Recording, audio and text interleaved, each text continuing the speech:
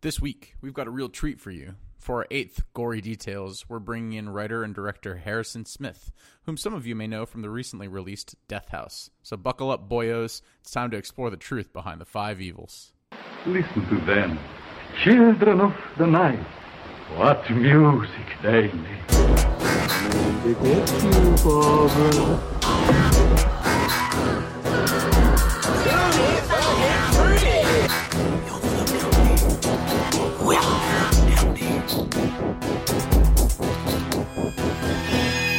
Welcome to another edition of the Gory Details, our podcast special where we talk to horror figures from all walks of life. This time, we're excited to explore the depths of depravity with horror writer and director Harrison Smith. He's been a part of a number of films, including Camp Dread and 6 Degrees from Hell, but his most recent one is a little flick called Death House, which features one of the most star-studded horror casts I think I've ever seen. Fair warning, this cast will be chocked full of spoilers, as I try to get answers to some of the lingering questions I have about the film, and as we discuss some of the intricacies of what it took to get it finished. So, if you haven't seen it, pause and come back. You can find this on Blu-ray and VOD, and as always, we'll be sure to link exactly where we found it in our podcast description. Harrison, thanks for being on the cast. It's awesome to have you on here. How are you today?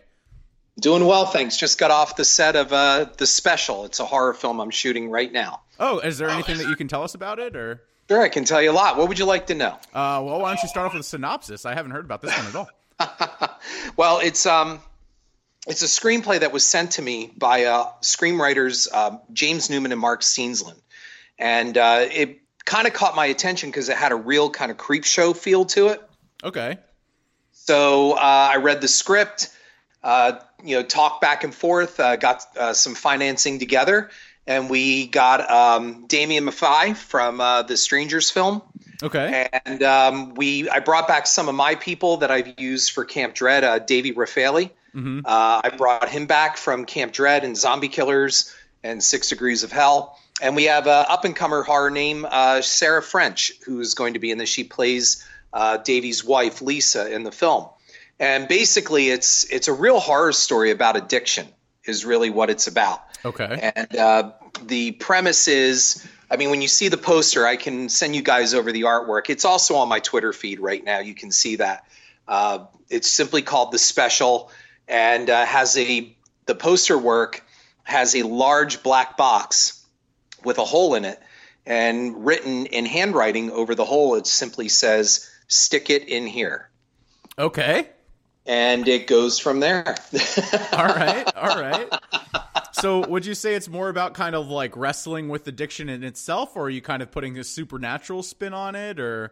Well, yes. The answer is yes. And what I mean by that, what I mean by that is you can make of it what you want for what is happening to this guy, whether it is supernatural or something else. What I liked about the script is that it didn't really give any specific answers. And I like that stuff. That doesn't seem to fly well lately with modern audiences who seem to want an explanation for everything. Everybody wants an answer for something. It's interesting because I'm going to have a couple questions for you in regards to Death House about some stuff down the road, but continue, please. Sure, no problem. And that's why. So, the answer is yes. There could be a supernatural bent to this for sure. Okay. And we have some great practical makeup effects by Soda Effects and Roy Canarum, who did also my practical effects for Death House as well. Okay. So it's going to have one hell of an ending. I can guarantee you that. And the shoot is going fantastic, and we're going into our 4th day on it, and I couldn't be more pleased. Awesome. Well, that's amazing to hear. Do you have any kind of ETA for when shooting's supposed to wrap? Yeah, well, we'll wrap February 8th. Okay. And then we'll have a cut ready. I think it'll be ready to go by May, early June. Oh, wow. So right around the corner. All right. So fans have some awesome things on the horizon to expect from you. Absolutely. Oh, okay. Great. So tell us a little bit about yourself. How did you get your start? And, how kind of did you go from production to writing to directing? Well, really, it goes back to when I was a kid. My uncle got me a silent Super 8 Kodak camera, and I used to make movies with that. And I used to put my brother in a dress and make him run around in it, make comedy skits like Benny Hill. And then I graduated from that to putting them on video. I had my own cable show, local cable show at 16. It was a comedy show hour kind of thing. And went from there. I ended up getting a PA job out at Universal Studios on Murder, She Wrote when I was 18. Oh, wow. And Anthony Perkins got me that job, Norman Bates himself. Wow, so that's pretty awesome. Yeah, I lied my way, like Spielberg, I lied my way onto the studio lot to get a job. And Anthony Perkins hooked me up and got me a job out there. And it kind of went from there. I mean, you know, I got my first big break with The Fields in 2009. A local investor wanted to make a film. He wanted to make a scary film. And so I offered up The Fields, which was written as a suspense thriller, which is based on the true story of what happened to me as a boy growing up on my grandparents' farm back in '73. Right. So we went from there, just kept rolling one film into another. I followed that up with 6 Degrees of Hell, then Camp Dread, Zombie Killers, then Death House. And then I did my first comedy with Vivica Fox and Michael Madsen, James Duval. That was Garlic and Gunpowder. I had Felissa Rose in that, who played a 300-pound drug lord named Ma. What? And, oh, yeah, you got to see it. You'll never recognize her. You won't recognize her. I'm telling you, she kills it in it. She is funny as hell in that. I can imagine. Honestly, Felissa Rose has a lot of personality. I really enjoy seeing her in things. No one will ever accuse Felissa Rose of not having enough personality. I can imagine that's probably true. So you've worked with her a number of different times. I mean, yeah. Well, she's my producing partner. She's an associate producer on the special as well, and we've worked together now as partners since basically Camp Dread. Wow, that's incredible. So I guess you guys have a pretty good relationship then. We do. She's the sister I never had. She truly is. Do you ever have those moments where you're just like, man, I'm working with Angela right now? Well, yeah, it's funny. We were just talking about that recently because when I was 15 years old, I took a girl to our local theater to see Sleepaway Camp. And when the movie was over, and of course we all know the shocking ending, this girl seemed pretty rattled by it. On the way out, she goes, "What did you think of that?" And I said, "Well, I don't know." I said, "I thought it was a fun little horror film." And she looks at me and she goes, "I don't know if I can date somebody who thinks that kind of movie is fun." And so we agreed right there and then that maybe this isn't the best thing to keep seeing each other, because like, what kind of a statement is that? Yeah, You're judging me on that. But I did, say one day I want to work with her, and I was being interviewed by Fangoria for 6 Degrees of Hell on set. And they said, "Well, what do you got coming up next?" I said, "Well, I got this summer camp slasher movie, but I'd only make it if I could get Felissa Rose because of Sleepaway Camp." And the interviewer goes, "Well, I know Felissa Rose." And he said, "Do you want her phone number?" I'm like, "No, but you could do a proper introduction so she doesn't think I'm some weirdo stalker." "Yeah, sure." And we hit it off. He set up a 3-way conference call, and we hit it off right from there. And she came and did Camp Dread for me, and she did fantastic. I wanted her as the camp counselor, as a nod toward Angela from Sleepaway Camp. So yeah, it is really cool to be able to sit back and say that I'm very close friends with Felissa Rose, who is Angela. That's an incredible story. A great introduction to start things off. Thank you. I saw in another interview that you did with Without Your Head that you mentioned that you're a believer in the paranormal. Have you ever experienced anything in your life that was kind of? Oh yeah, sure. Yeah, I am. Yes, and I've experienced things. And I'm sure the atheists and scientists will say, well, that's either in your head or whatever. But I know what I've seen, and I know what I've heard, and I know what I've experienced. And one of the best stories that I can tell you is when we were shooting our follow-up to 6 Degrees of Hell called 360 Degrees of Hell, which was a short, virtual reality short for Samsung. And so I brought back Susan Moses, who was in the original film, and I also brought in Amanda Wyss from A Nightmare on Elm Street. Okay. So we shot this great VR piece. It's about 12 minutes long. You can download it. It's for Android or it's for Apple, and it's also on YouTube 360. Okay. And it's a Samsung piece, and they loved it. But anyway, we shot it at the Hotel of Horror, which is in Saylorsburg, Pennsylvania. And in my opinion, one of the best, if not the best on the East Coast Halloween haunted establishments out there. Right. And it's run by 2 spectacular people, Dan and Marlo Ambrosio. They're just really great people, and they run a top-notch show.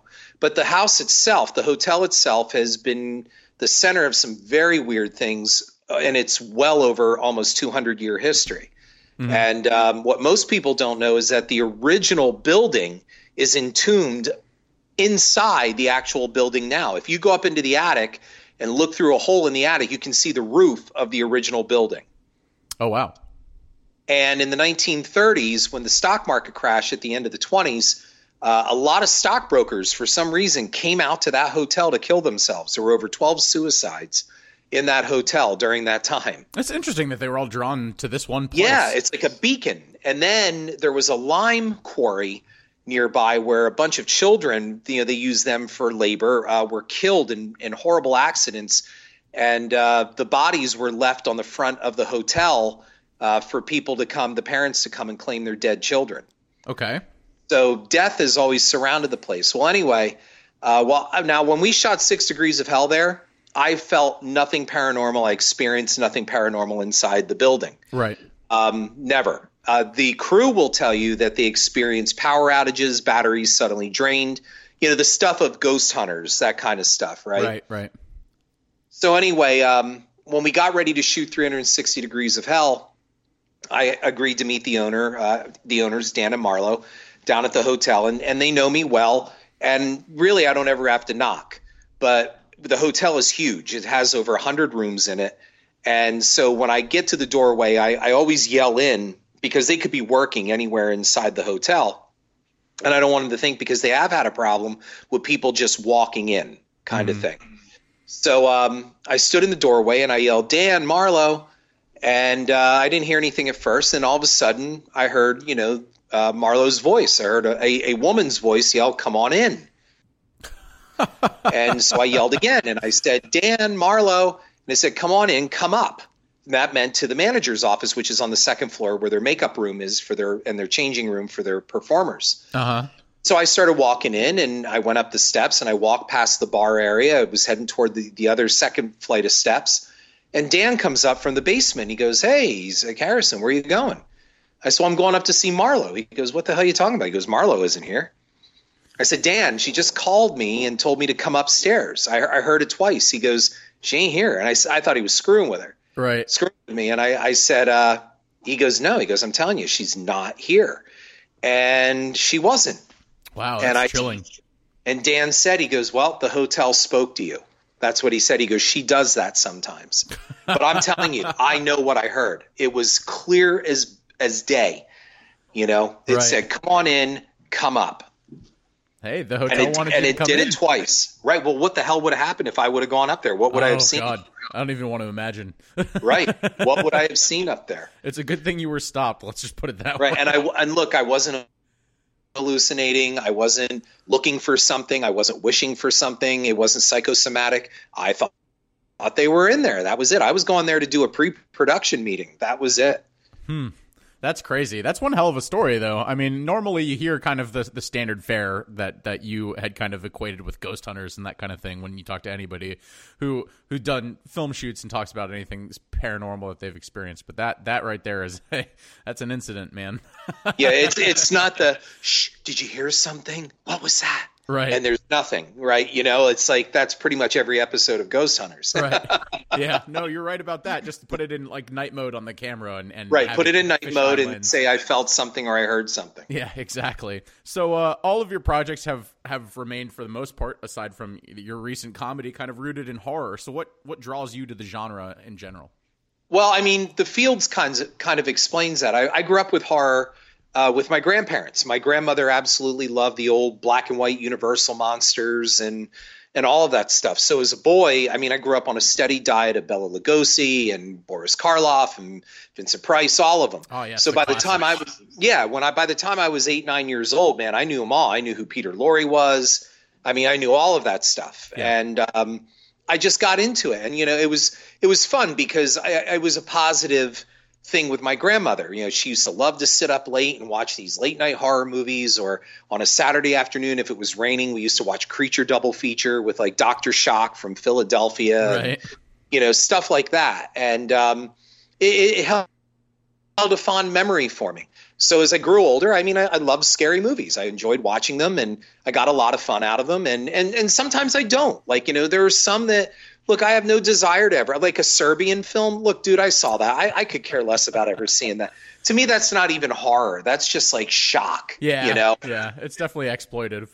Right. You know, so I mean, there are different things. I don't like to sit and watch, you know, women being tortured for 90 minutes and, you know, all of that stuff. To me, look, give me monsters, give me, you know, giant radioactive lizards stepping on cities, or, you know, ghosts, or, you know, giant sharks, something like that, or monsters, you know. I'm not into all the torture porn stuff. I mean, I'm not saying it's bad. It's just, it's not my thing. Just like somebody who's into that is not into, who knows, you know, supernatural movies. I don't know. Right. Yeah. I mean, for me, it's kind of like there's some I enjoy, others kind of walk that fine line of being borderline too real, and that kind of takes me out of it, and that's a little bit. Well, that's how I felt about Seven. I mean, for me, and I know a lot of people, Seven to me is a horror film. Right. It is not a thriller. It is not a cop movie. It's not anything. It's a horror film. And quite frankly, it's too good for its own good. I saw it once. I never want to see it again. And that's not because it's bad. It's simply that it's too good that I don't ever want to watch it again. Okay. It made me feel filthy by the time it was over. Like I needed a shower after it was over. Okay. And it's too nihilistic. Because the problem is we do have this shit in the real world. You know, we do have people like Kevin Spacey's character. Right. I don't need to sit and watch that for 2 hours. Yeah, no, I mean, I agree. There's definitely a line that I guess you kind of have to walk in order to make a successful horror film, right? You've got to tap into that level of discomfort to make sure the audience feels squeamish, but at the same time not make it be too realistic, I guess. Yeah. That's a good way to put it.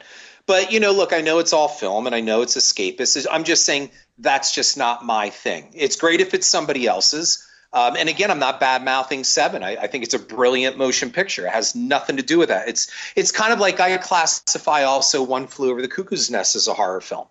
And a lot of people are always like, it is. It's a social horror film. I mean, Nurse Ratched is worse than Jason Voorhees. I mean, because Nurse Ratched really believes she's doing the right thing. There are real Nurse Ratcheds in the world. Yeah, that's true. You know, what happens to Billy Bibbit is horrible.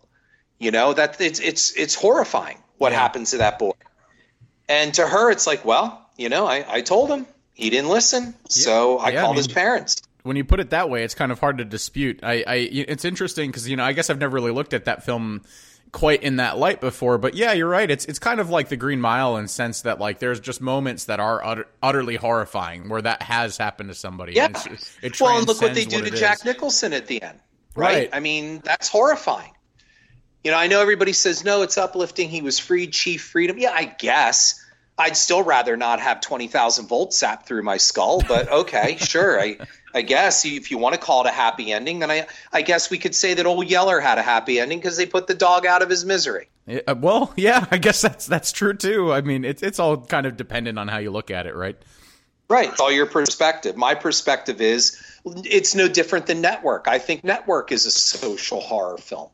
Okay. You know, I know it's a drama. I know it won Best Dramatic. You know, I get all of that. What I'm saying is when you look at what Network called Down the Future, it's a very dystopian kind of film. And the thing is Network was exactly right what was coming. It didn't predict the internet, but it did predict the rise of just entertainment becoming news and how stupid we will all become. And holy shit, did they call it? That's terrifying. That's scary. That is true. I mean, that scene where they're all or he's calling for everybody to stand up and say, you know, I won't take this anymore type of thing. It is. And people are just led. It's true. I mean, it's you're right. I can't dispute. I mean, how is that any different? How is that any different than 20,000 Nazis all holding their arms out screaming Sieg Heil, right? I mean, it's no different. Right. And that's horrifying. That was probably the most horrifying chapter of human history. Yeah. And how is that any different? Right? A bunch of dumb people, blind people, just, you know, proclaiming allegiance to whatever creed that there is. Absolutely. No, I agree. I mean, we could go on a tirade about this alone and fill up an hour. Right. And still fill up an hour. Right. Exactly. Yeah. But let me ask you this. What are kind of your biggest sources of inspiration? I know we talked on the classics, but are those where you tap into everything or do you have other sources? Well, I mean, you know, growing up, I always looked at what people do, you know, like John Carpenter, for example. Like, I used to read Fangoria all the time, and I used to read Starlog, and I didn't just read it because of the latest gossip on a horror film. I read it because I used to try, because back then we didn't have the internet. So you gleaned any piece of information that you could that's going to help you. And the one thing that I used to read about with George Romero and John Carpenter, Larry Cohen, and guys like that was that, you know, I learned how they made a movie. I learned how they worked with very much the same people all the time, in front and behind the camera, because, you know, you grab onto good people and you hang on to them for life. And I learned that. I learned watching and reading and devouring everything I could. And that's how I run my sets. I find great people and I bring them back, you know, and if I can't bring them back in one, there'll be another film down the road where I'll bring them back. And that's what I like doing. So that was a big influence on me. You know, Fangoria, I will say, was a huge influence because it was really one of the major sources of information at that time, in a time when Hollywood didn't understand that it could cannibalize itself and really just get out there and make a product of itself. You know, look at what Disney has done now and all of those kind of things, where we have access to so much information and so much product and content that we just take it for granted. Back then, you took what you could get. I mean, I used to read Fangoria so much. I remember my mother asking me one time, she's like, look, I know this is going to sound weird, but would you like a porn magazine sometime? Like, you know, and I'm like, and I was a kid. I was like in 7th, 8th grade. I'm like, Mom, I'm good. I love girls. You know, I'm okay. I have a girlfriend. Yep. I like boobs. I like all that stuff, but I really like reading this stuff. I really do. I love it. So, you know, that's where I would say is the best source of inspiration. Okay. All right. How do you feel about kind of the resurgence of Fangoria and them going into production and all that kind of stuff?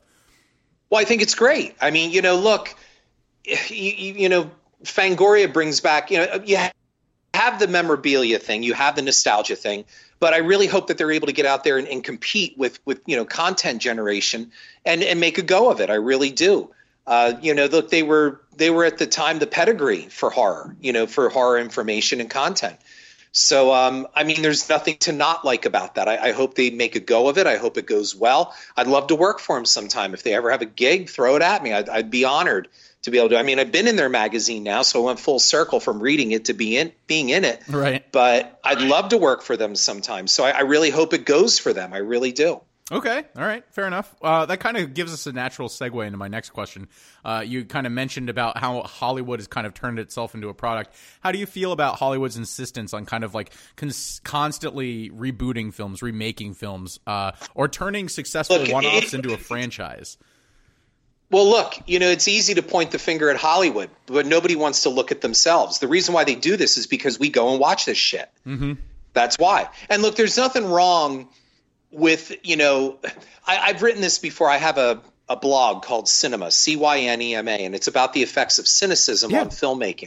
I've read it, and I've written things about that. Where, look, Invasion of the Body Snatchers, for example, in 1978, is an example of a great remake. Okay, you know, they were able to do things that the original did not do.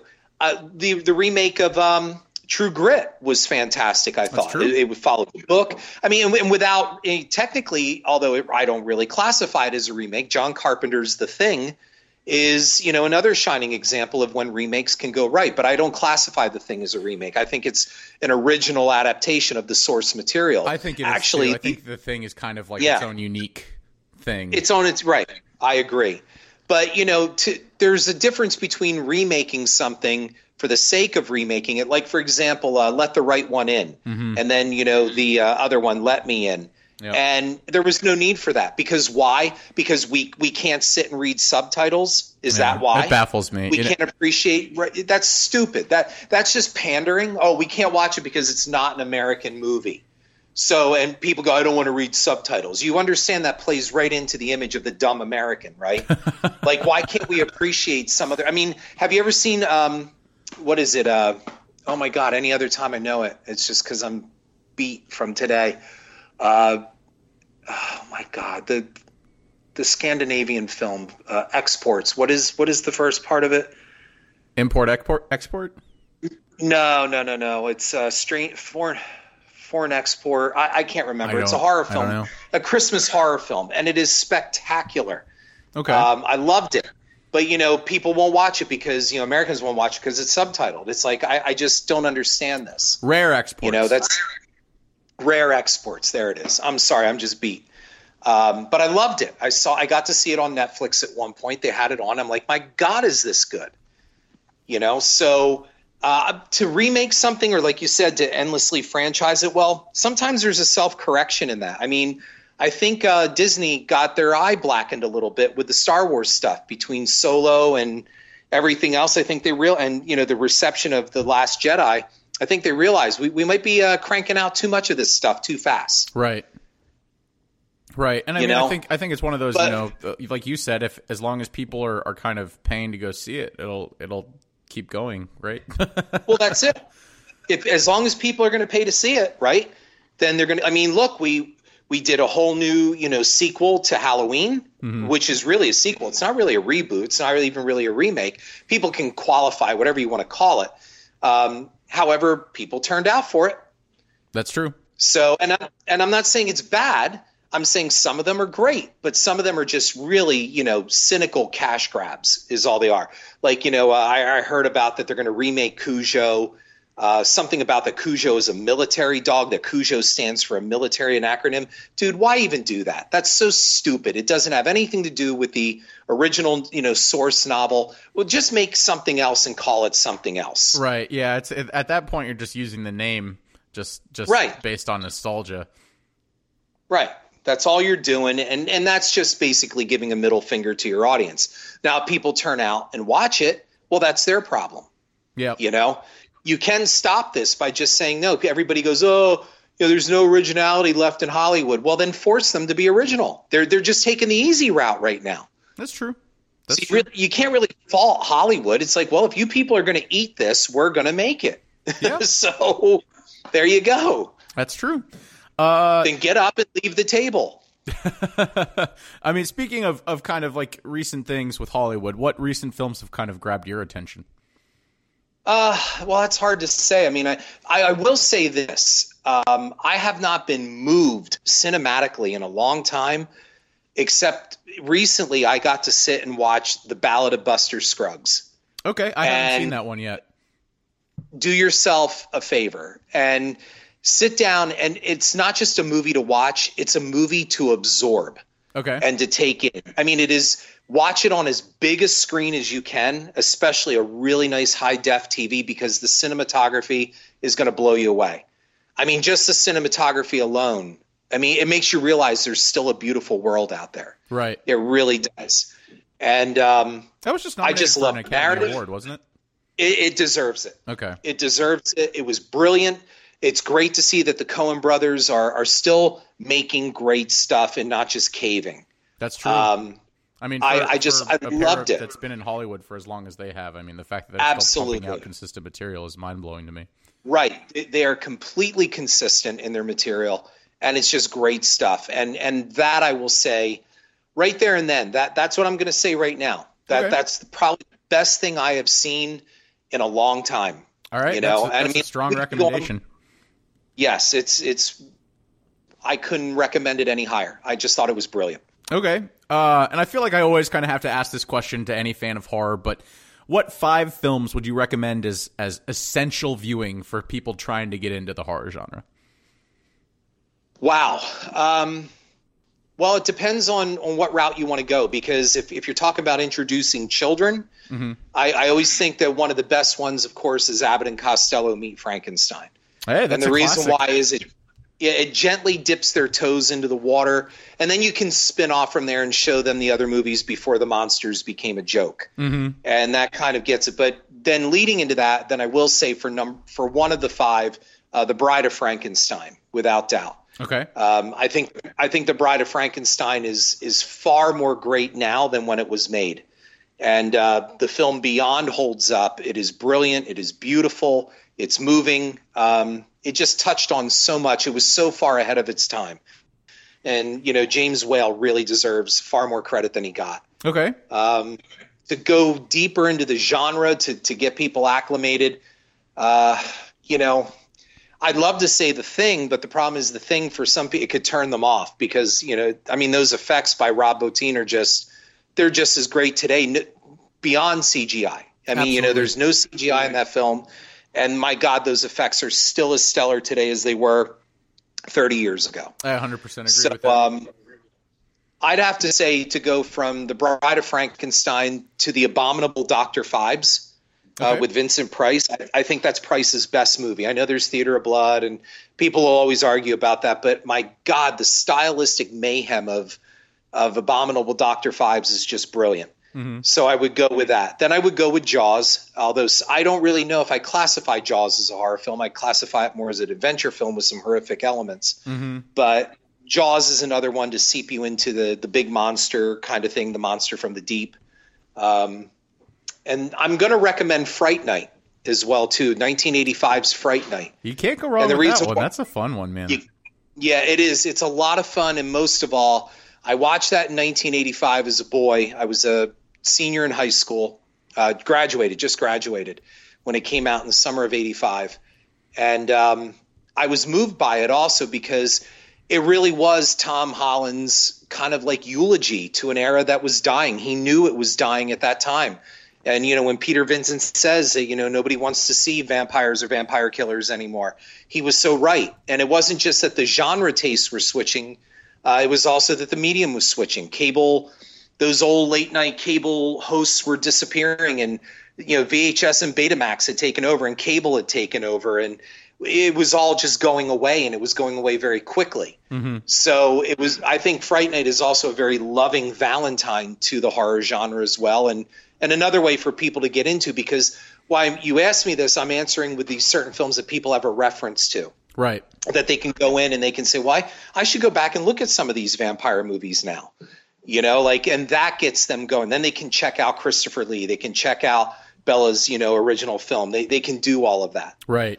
So, and then I would recommend probably Creepshow as well, too, because again, of the importance of the genre to the medium of comics with the EC Comics, but also as well, it incorporates a lot of Stephen King. Then you can spin that off into King, and and also with King leads to Edgar Allan Poe and H.P. Lovecraft. You see what I'm saying? Like I try to branch it so when you watch something, you want to know more about what you're watching. Right. And I think that's also what's missing these days is, people go to see horror just for horror's sake. They don't understand that there's so much more behind it. What inspired it? What came before it? What gave, this success? What came before it that you could look back and go, my God, well, that's connected to it too.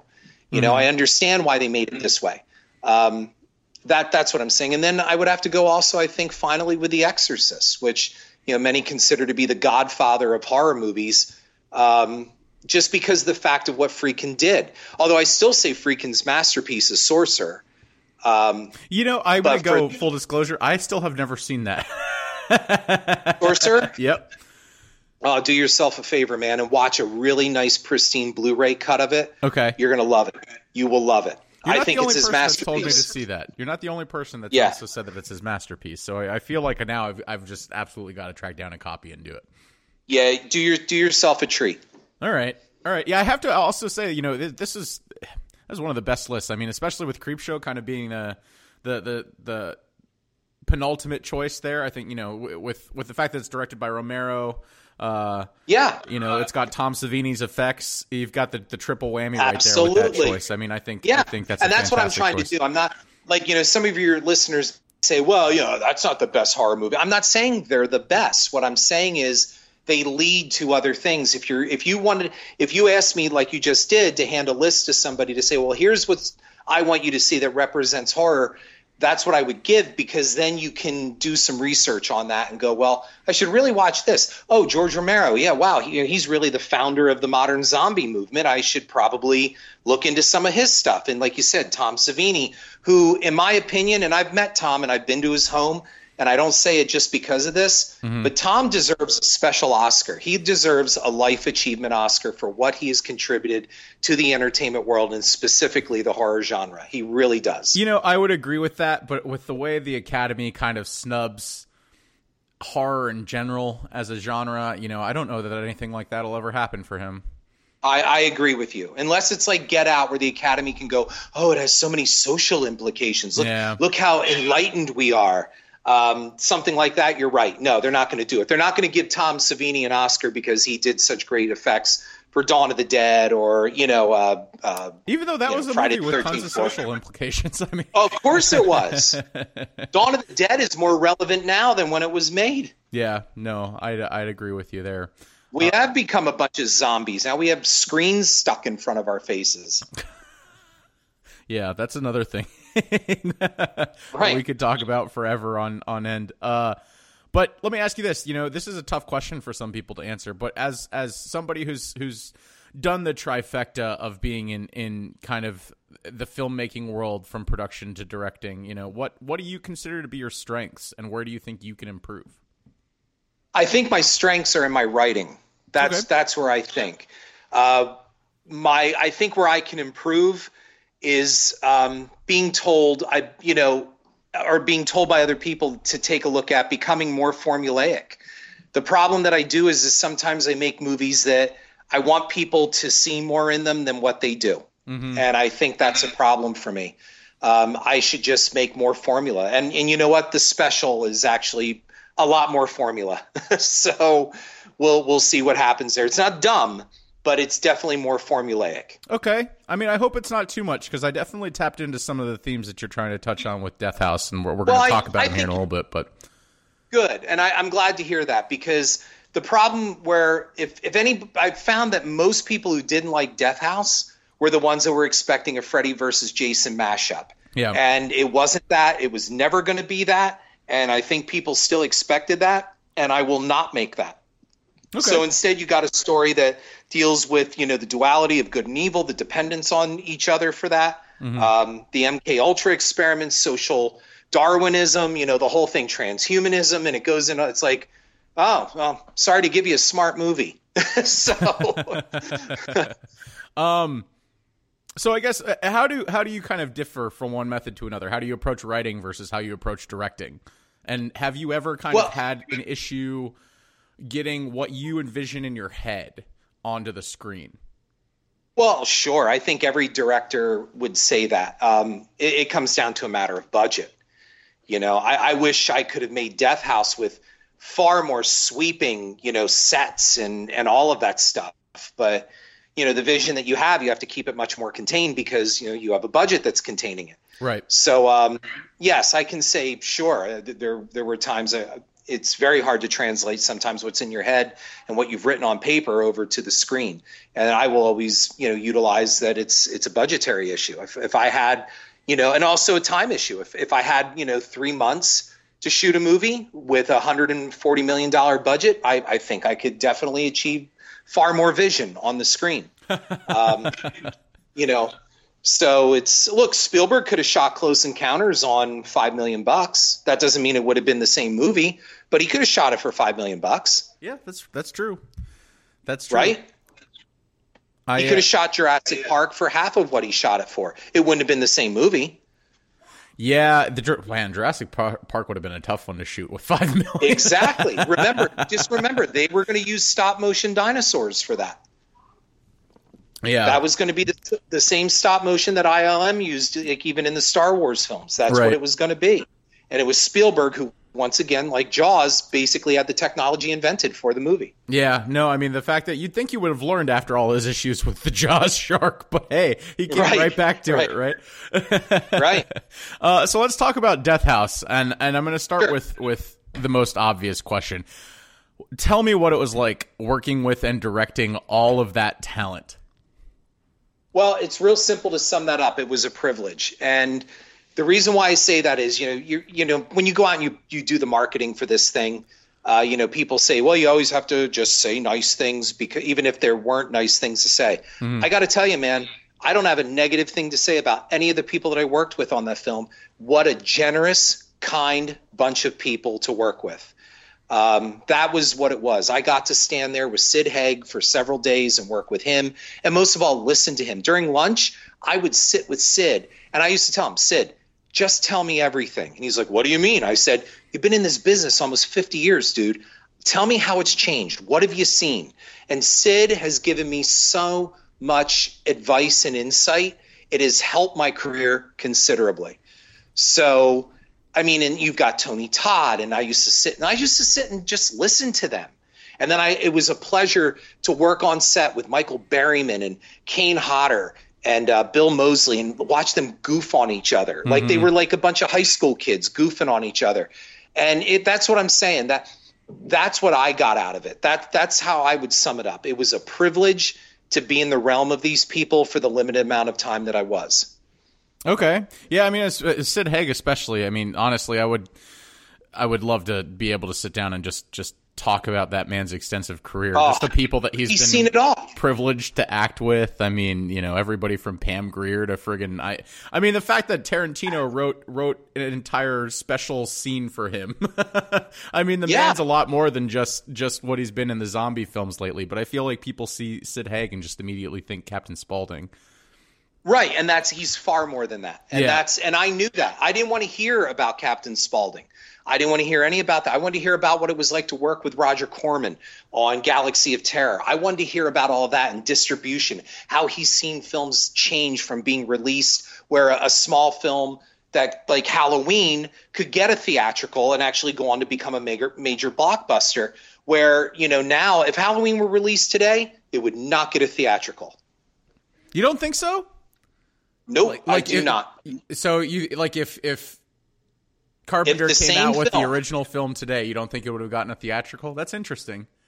I do not think that at all. Correct. I don't think it would get and if it did, it wouldn't get any. It wouldn't have made the money that it did. It would have been lumped in with everything else. There's so much content now and so much similar content. Mm-hmm. I don't think it would have made much of a blip on the radar at all. And especially with it being so tame in the way of blood and everything else. Yeah, I guess that's true. It is a fairly bloodless film. It is. It is a fairly bloodless film. Yeah, it's just so interesting. It's baffling to me to think about that possibly being like one of those like, all right, this is just going to be on Netflix type of thing. Like I just can't imagine that happening to that movie. But yeah, I guess you're right. It probably wouldn't have the same impact. Yeah, I mean that's my opinion. I'm still not. I mean that's what I'll stand by. All right, fair enough. So Death House kind of started off as an idea nested in Gunnar Hansen's head, correct? That is correct. This was all Gunnar's idea from the very beginning, correct. Did you pick up your side of writing after his death, or did you work on it actively with him? No, I worked on it with him before he died. Okay. And what was that like? What was that experience like? Tell me about that. Well, I mean, he had the original script. It didn't get much traction, and he knew why. He was very open about his own writing. He felt that the writing was flat, and he really didn't like the original plot. The original plot was a group of filmmakers, college filmmakers, go into the depths of this abandoned asylum where the crazies are living down in the depths of the asylum, and they kill everyone. Mm-hmm. And that was it. And I said to him, well, Gunnar, we kind of see this film all the time. He's like, I know. He wanted more about, good and evil, dependency on good and evil. And we started talking about that, and he wanted this concept of the four horsemen to stay in the story. And I said, well, it's pretty heavy biblically there. So I said, how about we change them to the four evils? And I said, why don't we fill out one more point on the pentagram and make them the five evils? And I made one of them female. Okay. So we have the five evils, and then I got the idea to turn it over into a prison instead of an abandoned asylum. How about, I said, how about we make Jurassic Park without the dinosaurs? Okay. So if you look at Death House, you have the young group. They come in for the tour. They go on the tour. The ride breaks down. The monsters get out. That's basically Death House.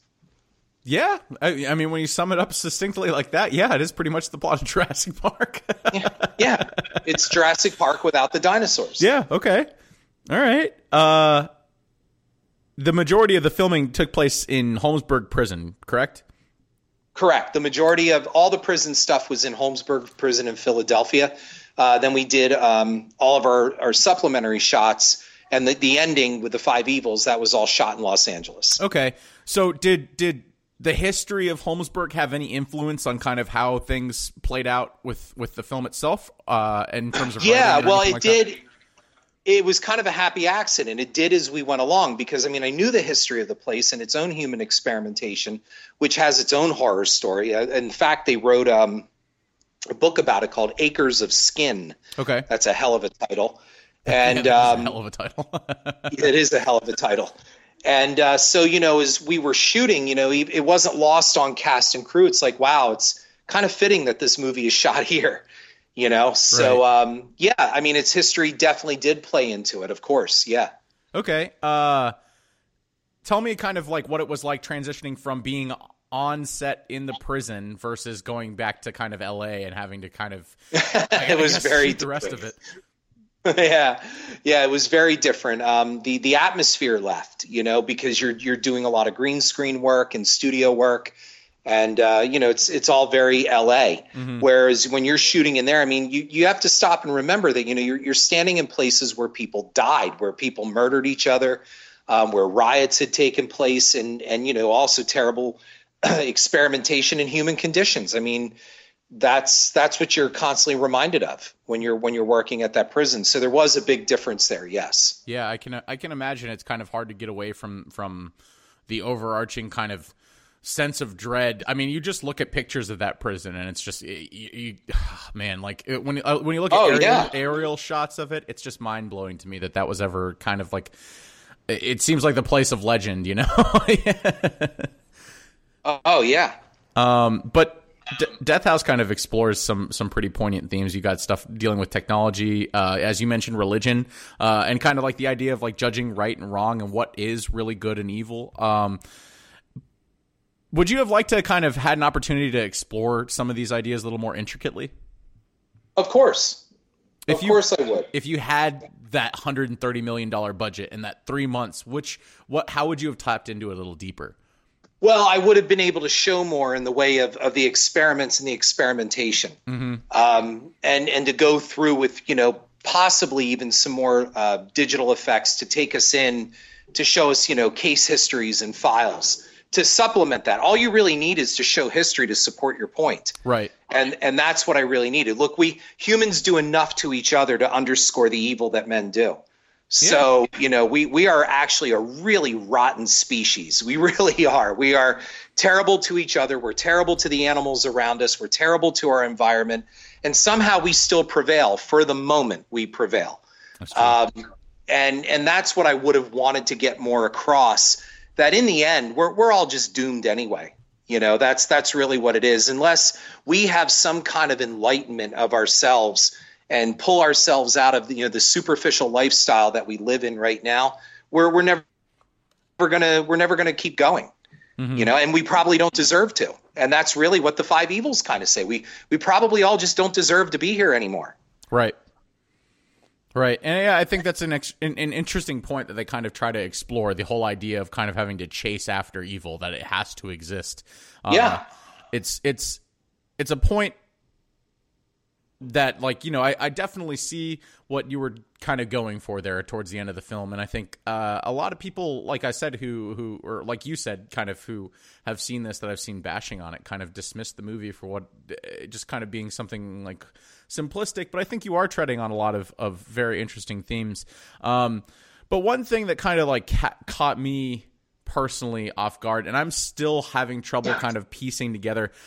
Can you please kind of explain Tony Todd's character in depth for me? Because his story, I find his opening and his ending scenes to be absolutely fascinating. I think they're some of the strongest points of the film.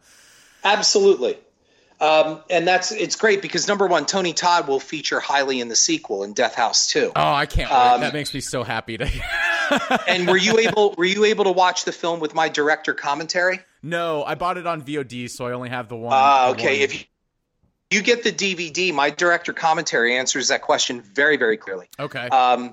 However, Tony Todd, his name is Asa. He's a farmer, and that's what he says in the opening when he has that girl paralyzed in the desert. Mm-hmm. And what he's doing to her is he's talking about that he used to raise plants, and he used to raise Venus flytraps. Mm-hmm. And one of the things about a Venus flytrap is when you raise them, if they start to bloom a flower, you have to cut the flower because the flower takes away their energy. It takes away their power, and the plant weakens. Right. So you have to snip the flower for reproduction. Well, what he's performing on her in the desert is an abortion.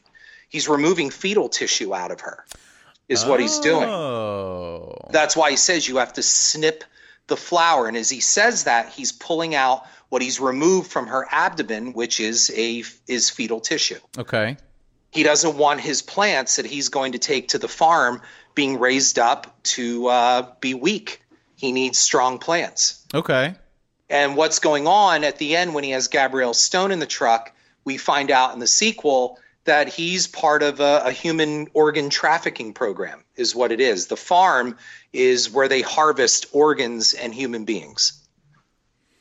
Okay. All right. This is a very interesting angle. So what exactly is the black substance that he's working with? Well, the black substance, Dee Wallace explains that later in the film when they run in the room where all the corpses are hanging from the ceiling. Mm-hmm. They have their fail-safe in the jail is a gas that will turn on that actually shuts off your body's immune system. Right. And you get eaten by your own bacteria, so you turn into this black mess. Okay, I missed that connection there. All right, that makes sense. That makes sense. All right, man, that just that kind of blows me away and makes me very excited for the sequel. Yeah.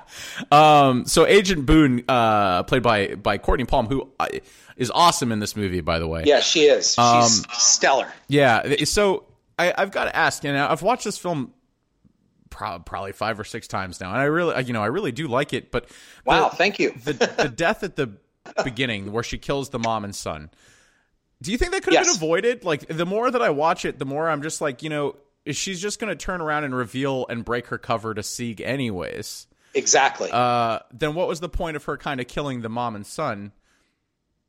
Exactly. That's the whole point. Was there something more in her to do this? That's the whole point. She didn't have to do it. She could have just shot him. She could have disabled him from the start and said, I'm taking you in. I mean, there's already stuff going on above. Her agents have obviously swarmed the campus anyway, or wherever they're at. They're down in this bunker kind of thing, which has a strong allusion to the Nazis, of course, because Sieg says, that I've studied. He's gone into Nazi occultism. We never explain how he's figured out immortality. We never explain any of those things. Mm-hmm. Not yet. However, with Courtney, as we saw later in the film, there was obviously some kind of conditioning going on with her and Agent Novak. Excuse me. So there must be something inside of her that either enjoyed doing it or that just felt, well, this is what you have to do. It's just, why did the Nazis do what they did? Any of those Nazis could have freed those people in the camp. Okay. They could have just done it. I see what you're getting at. Okay. At any time, those Nazis could have said, we're not listening to this anymore. We're not going to put people in ovens. We're not going to put people in gas chambers. They could have shot their superiors and opened those gates and let those people free. Okay. All right. That makes a lot of sense now. Okay. Let's talk about the 3 Satans, which I found to be kind of another one of the best points of the movie, right? So, thank you. So to sum it up, one is Satan, one is created Satan, the other is the son of Satan. Where'd you get the inspiration for that? I mean, I know it's very biblical in a sense, but yeah, but actually there's nothing biblical about it because it was a real social experiment done by a doctor back in the 1960s. Oh. This doctor took he called them the 3 Jesuses. Mm-hmm. And he took one who believed he was God, one who believed he was the Holy Ghost, and one who believed he was Christ, and put them in a room hoping they would eventually cancel each other out, that they would realize, oh shit, I'm really not who I think I am. They're really not who they think we are, and possibly cure them of their own disease. Mm-hmm. Is what he had thought. It never went anywhere. Nothing happened, but I thought that was so interesting, I just reversed it and made it the 3 Satans. See, for me, from that personally, I took away this kind of you were trying to comment on the fact that Satan is man type of thing. Like maybe man is inherently kind of harboring a capability for evil, and as a result, he created Satan. Satan creates itself. I thought you were kind of treading on maybe something circular there. I found it to be very, very fascinating, and I actually had no idea about this experiment that you were talking about. Yeah, but see, you took away something which is really cool, so it made you think. Yeah, that's true. That's all that matters. Yeah. And I do like the fact that we kind of revisit them towards the end of the movie once they talk about the mask coming back and everything, and ultimately he ends up dying the way that he describes, or that his victims were described to have died. So, that is correct. The riot scene is one of the best, piling kind of action on top of the tension. Not to mention we get to see Kane Hodder be a proper badass, ripping off R.A. Mihailoff's face. Yeah, it's a great scene, man. So you said you hadn't explained it, and I'm sure you're getting ready to kind of explain it. But can you give us kind of some sort of hint as to how C was able to tap into the power? Well, no. Okay. The reason why is I'll give you an example. When we were editing the film, I had a young editor. One of the editors was about 25, so he's a pup. And he's sitting there, and he goes, "I can't believe you got to work with Kane Hodder, man. He's so badass. I loved him in Friday the 13th. He's Jason Voorhees." I'm like, "Yeah." He goes, "But Harrison, I got a question for you." And he goes, "How can Kane keep getting up? You know, they rip his guts out, they shoot him, all this stuff. How does he keep, resurrecting?" I said, "So let me ask you a question." I said, Jason Voorhees got his head chopped off, right? Mm-hmm. I mean, Corey Feldman chopped his head off, and then somehow miraculously lightning struck him and he resurrected. They burned Jason. They've electrocuted Jason. They've blown him up. They drowned him. Into tiny little bits. Right. And somehow he keeps coming back. He goes, "Yeah." I said, "So when Kane wears a mask, you have no questions.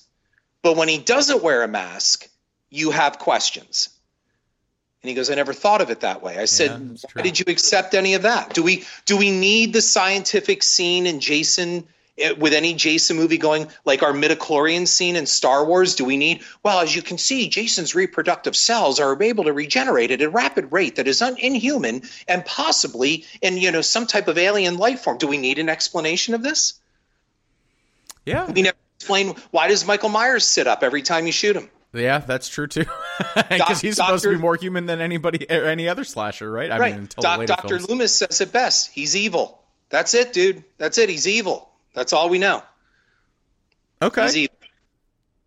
And we know that Kane at the end says, "I've studied the power. Okay. I've followed all of you." He stumbled onto something. That's all we know. He stumbled onto something. And it worked. And it worked enough to make him believe that he was immortal. But obviously, as Bill Moseley says, really? Yeah, that's true. That's what he says, right? Apparently, all it takes is full-on deconstruction, right? Right. So Death House is kind of plagued by a number of delays, all for good reasons. I mean, I support the theatrical release that you guys went for and all that kind of stuff. But one thing that I couldn't pinpoint, right, is that it was supposed to make a Netflix appearance. I haven't heard anything about it since. Well, we haven't heard yet either because it's up in the air on where it's going, whether it's going to go to Netflix or Hulu, or we're not sure on that one yet. Okay. That's up to the distributor right now. That's Cleopatra, which has an output deal with Sony and The Orchard. So we don't know where that's going yet. As soon as we do, we're going to announce that.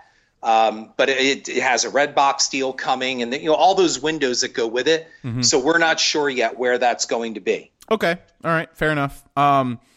Now, the next film, The Dawn of the Five Evils, that's in pre-production now, you said that's supposed to be a sequel? I was under the impression it was a prequel.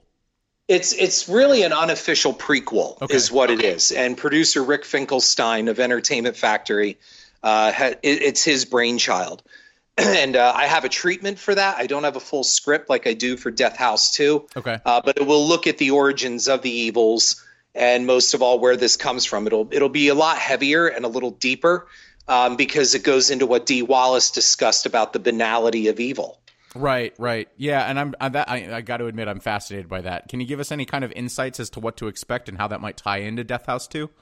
Well, what it does is it goes back to what brought these what seem to be human figures, correct, into a supernatural realm.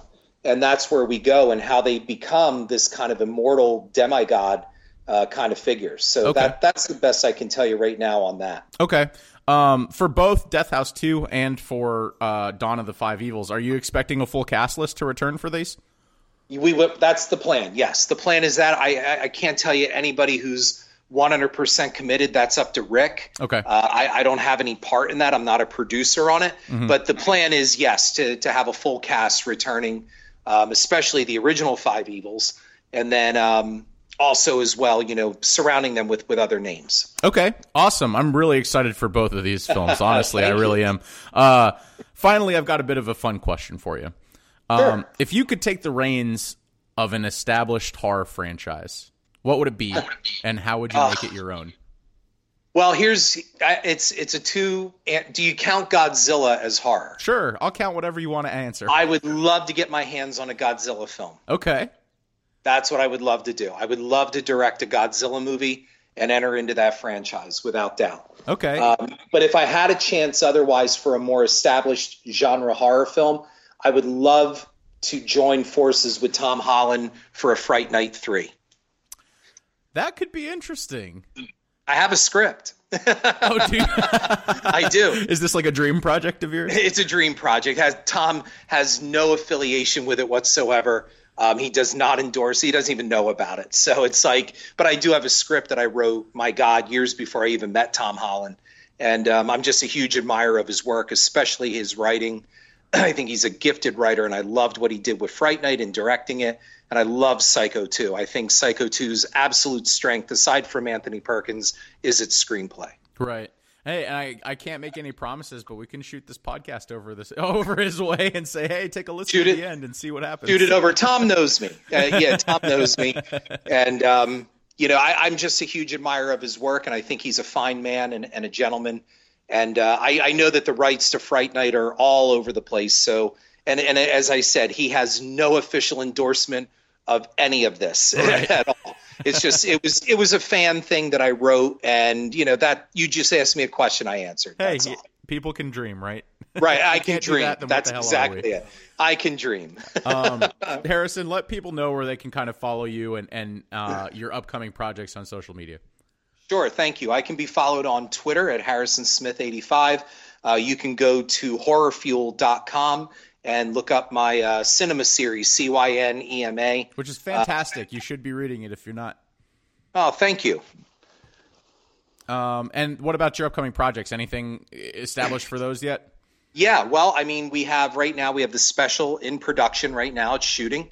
So I'm excited about that. I have a comedy that looks like is heading over to Paramount right now. So I'm really happy about that. I can't give too many details on that yet till the paperwork is all done. Okay. And then I adapted the bestseller Spilled Milk, which is not a horror film in the way it's based on a true story of sexual assault, which is a horror in its own way. But not like with monsters and demons, of course, only real monsters in this. And the script has received great reviews and coverage, and that's going into production as well, too, hopefully this year. Okay, awesome. We'll be sure to link all those in the description kind of so people can follow you and get some more insight as to what's coming up. But Harrison, I really want to thank you for your time. This has been genuinely one of the best interviews we've had. And wow, thank you. And I honestly, I can't wait to see what you've got down the pipeline in the future. Well, everybody, that wraps it up for another episode of The Gory Details. We hope you enjoyed the interview with Harrison Smith as much as we did. In the meantime, while you're waiting for this week's episode, why don't you pause and think to yourself, if I had a list of modern video nasties, what would be on it? There's been a ton of stuff that's come out since the BBFC stopped keeping track of their list, and we want to come up with a modern one. So, the only stipulation is that it has to be after the year 2000. So, we're taking any submissions. We've already gotten plenty from people on social media, and we're looking for some from you. So, if you've got any ideas, let us know. Don't hesitate to email us at cast@terrorincognito.com or shoot us a message on Facebook, Twitter, or Instagram, all at Terror Incognito. We're looking forward to seeing your nominations. We've got a few ideas of our own, and it'll all build up to an announcement for February's theme. Look for another episode this Friday, same time, same place. This week's film is Baskin, so get ready as we journey into hell. We'll see y'all later, and as always, keep it creepy.